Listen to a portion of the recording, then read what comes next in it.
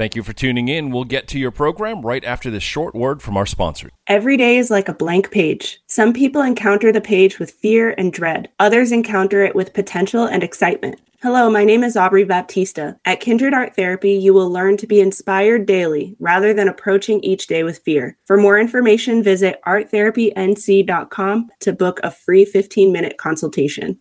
My name is Alyn Davis. I'm a counselor and coach with a compassionate heart and a wealth of experience. My mission is to help people journey towards recovery, self-discovery, and holistic well-being. As a licensed therapist in North Carolina, I've had the privilege of witnessing countless individuals break free from the grips of eating disorders, trauma, anxiety, depression, and find renewed purpose in their lives. For more information, visit alyndavis.com or click the buy button on this ad. I look forward to seeing you break free.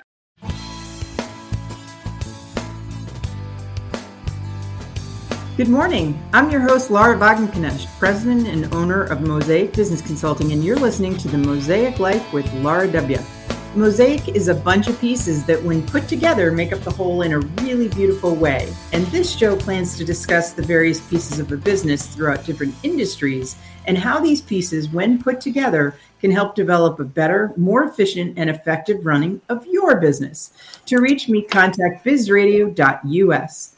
Today, my guest is the incomparable Daniel Andrews. And I say that because he's just amazing. So Daniel is a native of Columbia, South Carolina, where he currently resides after an absence of 13 years, which, wonder what he was doing during those 13 years. He owns a business that shows business people how to identify, meet, and find and nurture professional relationships with key referral partners. Fundamentally, he shows business people how to stop networking, and start building true networks.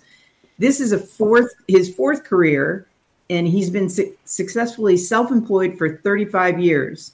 And he puts in parentheses, 49 if you start with the lemonade stand in first grade. So welcome to the show, Daniel. It's great to have you on. Thank you. Glad to be here.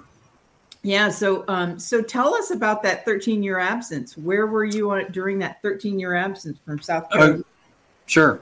Moved to St. Louis, Missouri. My first wife wanted a master's degree at a school there. And I knew when I left Carolina that I'd get back eventually. I said in the moment, I don't mind living in South Carolina. I don't mind dying in South Carolina, but I'm not going to have only lived and died in South Carolina. So, we left. We spent 10 years in St. Louis, which is about 6 too many. And then we moved to Houston, and she had a job offer in Texas. And after 10 years in St. Louis, I had said, we either need to move back home to be near family or move to Texas. I like the, don't tread on me ethos of Texas. I'm still mad they haven't seceded from the Union yet. If they do it again, I'll be a Texan in a heartbeat. But anyway, so wheels came off the first marriage in Texas. We never had children, so there was no reason to stick around there. My dad was in his 80s with cancer, and so I moved home about 6.5 years ago. Okay. To visit, to be with him, and so that's where we are. Well, it's good to have you back. And so I am kind of curious. There are so many things that we could talk about. The 4 careers. Which, do you count the lemonade stand as a career?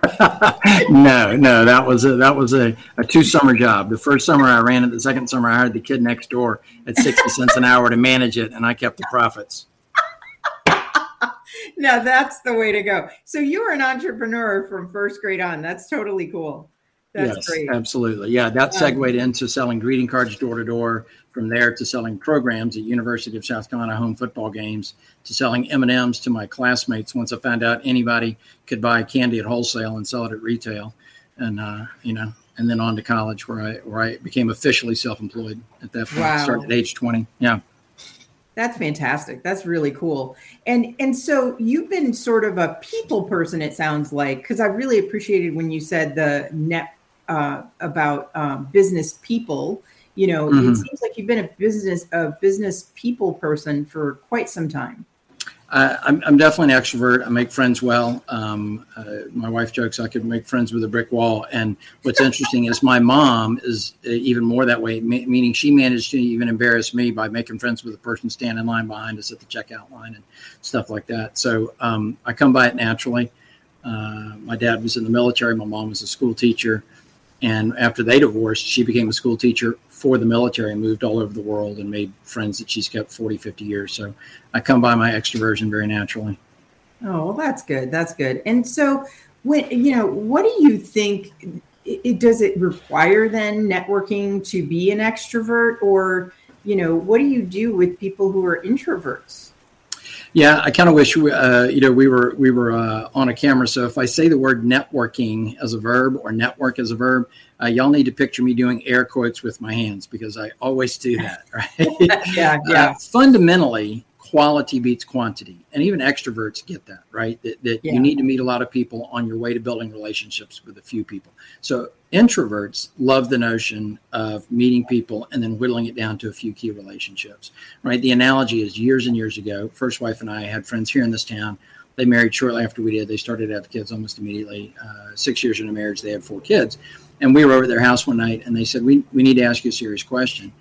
And you don't have to give us an immediate answer. And we said, okay, what's that? They said, our goal is to have a few close family friends, not a bunch of superficial ones. And we just want to know if y'all want in, because we view you as the sort of deep people that we would like to build a lifetime, relationship with.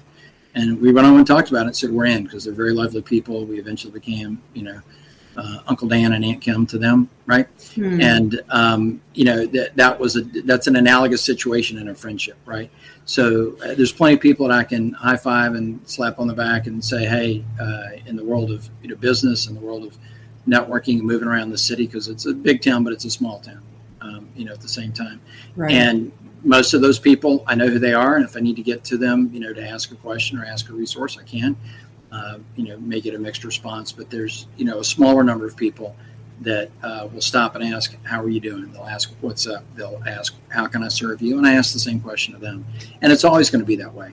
So I think you have to be, I think it's better if you're an extrovert, if you're going to survive a networking event, again, picture the air quotes, or a networking group, right? But if you can learn a couple of skills to get you through that as an introvert and switch over to going deep with a few people pretty quickly, you're always going to be way better suited. So introverts love the notion that they have to pursue quality. Extroverts might come by that notion, well, fine, I'll give up on my quantity in exchange for quality, but they're being paid to get results, right? They can't really argue that they need to stay superficial with a lot of people. They realize they need to go deep. Yeah. And I think that there's assumption in that, introverts don't like to talk to people, and that's not necessarily the case. That's not true at all. Yeah, exactly. My sense of introverts is that they can do it in piecemeal bites, in a sense, but then they need that time alone to re-energize. And that is correct. Yeah, the absolute definition of introvert versus extrovert is extroverts are energized by being with people, and introverts are energized by being alone. They need to recharge by being alone. That's it. It has nothing to do with hating people. If you don't like people, that's a whole nother problem that your therapist should work with. Yeah. And then networking probably is not the right approach, right? Correct, right. But those people don't show up in those spaces very consistently. So Yeah. Well, and so tell me, what are some of the things that business people do really effectively? Because one of the things that you mentioned is that you say, stop networking and start building true networks. And so it speaks to me about, don't go out there and just hand out your business card and assume that you've networked, but actually start building relationships. That's what I'm hearing. Is that about right? Yeah, correct. Because people aren't going to refer you until they trust you. And trust is built of, Steve Swear, who I met online, right? LinkedIn. We got into a video chat. And he shared that in his view, and I agree, meaning once he said it, I'm like, yep, that encapsulates it. He calls it the trust quotient. And so you've got a divisor, right? A number above the line. I'm gesturing with my hands, right? I'm explaining this with my pen on paper, and yet here I am on an audio call, but I'm just super visual. I even set up my document cam and everything in case we got to use it. But anyway, above the line, right? The numerator of the fraction is credibility plus reliability plus intimacy. And intimacy, lowercase I, right? Professional intimacy. A little bit of knowledge about who you are, where you come from, what's your family situation, right? Right. Below the line is apparent self-interest. Yeah. Right? Meaning the ratio of trust is diminished the higher the number below the honor fraction, right? the lower the ratio. So, Right. But people have models for building intimacy, and again, appropriate, lowercase I, friendliness, that don't really serve them in terms of discovering and uncovering credibility and reliability. Meaning, if I were going to, and I'll just use our names, Laura, for an example. If I want to get referrals from you over a long period of time, I have to do two things. Number one, I've got to convince you I'm worthy of referral. So I need to uncover the trust that you should have in me. I need to be able to show that to you. What's my credibility and my reliability as far as you're concerned? Mm-hmm. But the other thing is I need to support you, meaning if this relationship feels one-sided in terms of introductions, prospects, resources very quickly, you're going to pull away out of frustration, or I'm going to pull away out of guilt, right? So if I want it to last, I need you to be able to refer me. That involves making sure you're clear on why I'm reliable and credible. I also need to discover if you are referable, meaning I need to determine if you're credible, reliable, and what now. I know that by now because we've met, but I'm saying if that's the goal of the relationship, I have to discover that, because otherwise I won't send referrals to you. Right. And therefore our relationship might last for a hot, quick moment, right? A Roman candle, right? One shot and it's done. But I would much rather have a relationship, if I'm going to get to know you, where I can support you and you can support me over the long haul.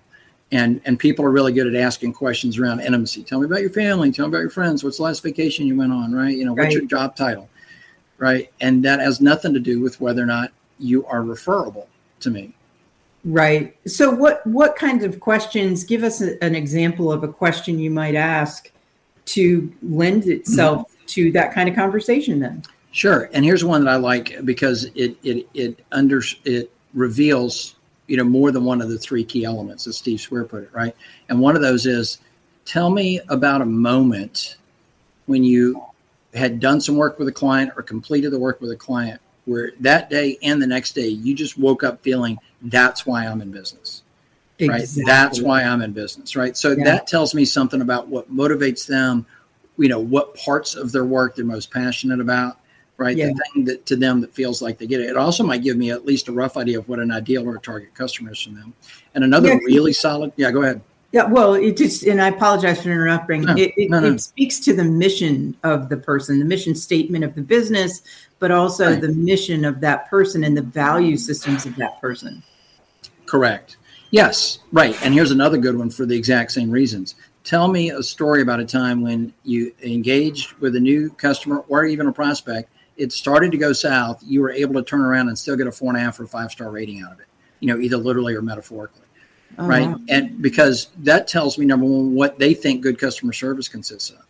Right. Number two, this is pretty powerful because this is a chance for them to tell a story where they were the hero. What's the market for that story? What's the size of the audience aside from you that just asked? Their spouse. Who's heard this story 3 times, which was 2 times too many, right? Yeah. So you gain trust in people and they like you when you ask them to tell a story where they get to be the hero. But I ask about one in a professional setting because that's also going to reveal something about them in terms of their priorities, what they think good customer service looks like, right? Yeah. Well, and so what happens if, somebody wasn't happy with their service, they tried to fix it, but, lo and behold, nothing really yielded itself from that. Well, I'm particularly asking about a story where they were able to turn it around, right? But if they end up telling me a different story or an additional story about where they dead ended, I still pay attention to that because again, that can help me identify, what they think good customer service involves. And it's not inherently that there's a gated feature, right? That if they say certain words that I'm never going to refer business to them, but if they approach it one way and someone else approaches another way, then I might refer different people to them. Meaning if somebody says, oh, well, I just let them keep the product/service, right, and gave them all their money back, and just, went, whatever, Fred. Okay, that's a legitimate approach to getting a 4 or 5-star review for your business. So if I ask them about customer service, right, a chance for them to, turn the ship around, and they talk about resetting expectations, right, and explaining and, apologizing for using industry vernacular that misled the initial client or the client didn't understand, and that turned into a 4 or 5-star review, that's a legitimate approach to customer service too. So, right. So, but I might refer different people to the take your money and run person, right? Take your money back and leave me alone, than I would refer to the person that really believes in, resetting expectations and becoming a true professional in there, right? Meaning different people might be attracted to their way of doing business. Yeah. And even if the person wasn't able to turn it around, the fact that they're owning it and accountable for it expresses to me a sense of genuineness and authenticity that I can appreciate in the values of that person. And they say, well, I wasn't able to turn it around, but I still felt like I did what I could to mend the relationship as much as I could, Right. If they shift the blame or accept the responsibility. And of course, we all get, clowns as clients somewhere along the way. Right. Right. But you can still learn a lot if they happen to tell you a failure story as well. You can learn quite a bit about that too. Yeah. Yeah. And so let me ask you this. So I can imagine, networking sounds like it's such a nebulous thing, but there has to be a process or something that people could do to make it more streamlined and effective for their business. What do you think those elements are? I have a very clear notion of what those are because my understanding, over 35 years as a professional and, 20 as a B2B professional have really, has enhanced my understanding of what's capable. And then, of course, my understanding became even more refined as I coached and caught that, right, which is really the role that I play in the world now. But yes, and it can sound slightly contradictory or oxymoronic to say you need to take a strategy to relationship building. But using a consistent approach does not in any way negate or make superficial, what you're trying to build, which is a true understanding relationship. And I say that, right, because there's things we do on first and second dates, right? They're part of our strategy, right? So there's something insincere about it, right? Taking a strategy to it. I would also say that it's a lot easier than dating relationships. People think that I'm talking about, being as engrossed in somebody as you would in a romantic, and that's not it at all. But I think the elements are, number one, truly understand why do introductions work, right? What's the true value of that? Second would be selective about who you build with, right? There's some people whose role in the world will make them potentially key referral partners for you, i.e. people that you can support and be supported by over the long haul. Yeah. Ask better questions, right? Like the examples we just gave. Those are some of the key questions. There's two that absolutely have to be asked that I haven't touched on. The third would be to understand the arc of the relationship, right? Healthy people don't propose marriage on the first date, right? So you're probably not going to get high quality referrals or any referrals the first time you sit down and talk with somebody. Yeah. Usually by the second or third time, but not usually in the first time. Have a strategy. Having a strategy builds trust, right? Here's one of the ones that I think is so critical and most people miss. Be prepared to show that person clearly how they can support you. Ask very clearly for the sorts of referrals and prospects that you need.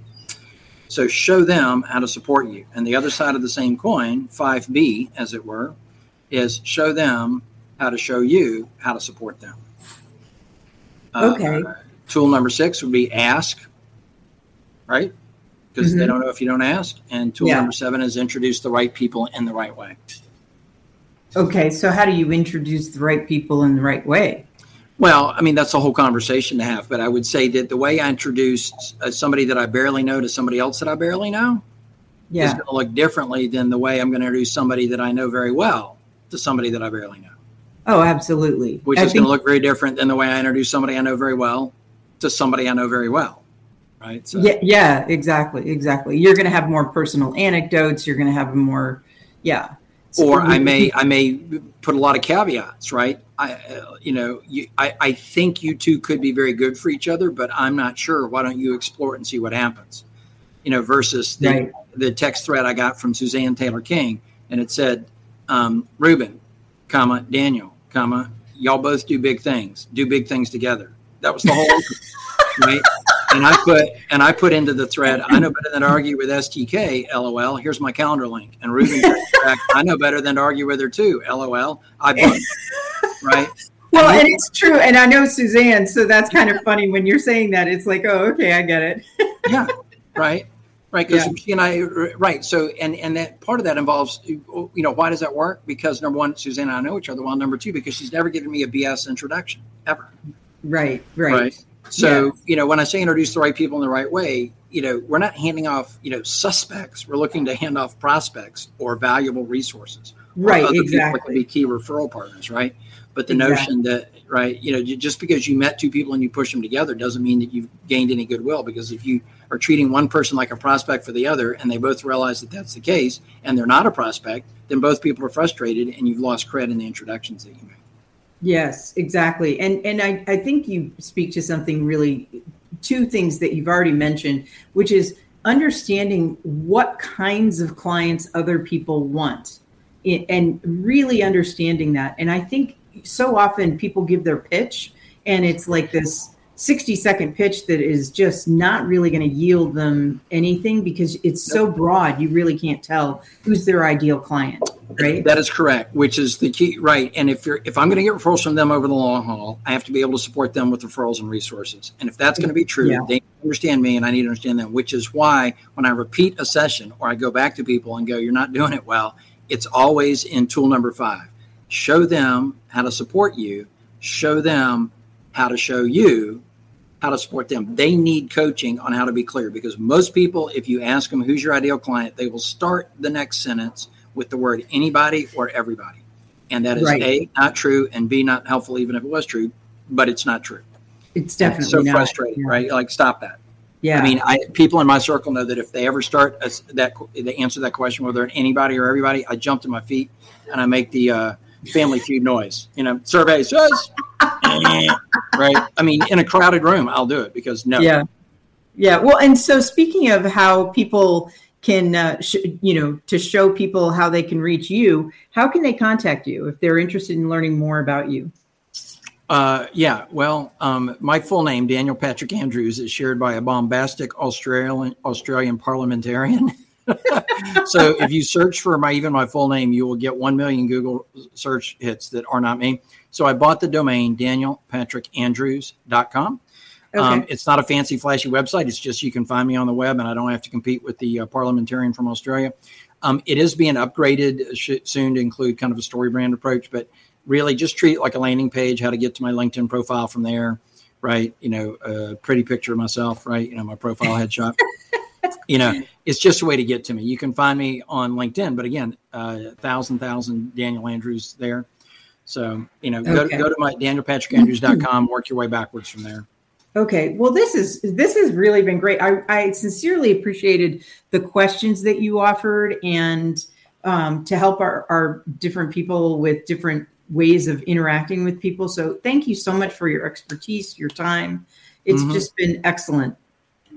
Yeah. Thank you. I thank you for sharing me with your audience and your audience with me. Yeah, absolutely. And thank you for listening to the Mosaic Life with Laura W. You can listen to this episode again and get this great content, or listen to other great hosts and their shows by going to bizradio.us and click on shows. Thanks so much for listening and have a great rest of your day. Thank you for listening. If you liked what you just heard, be sure to subscribe to the podcast, and be sure to visit bizradio.us to find hundreds of other engaging conversations, local events, and more.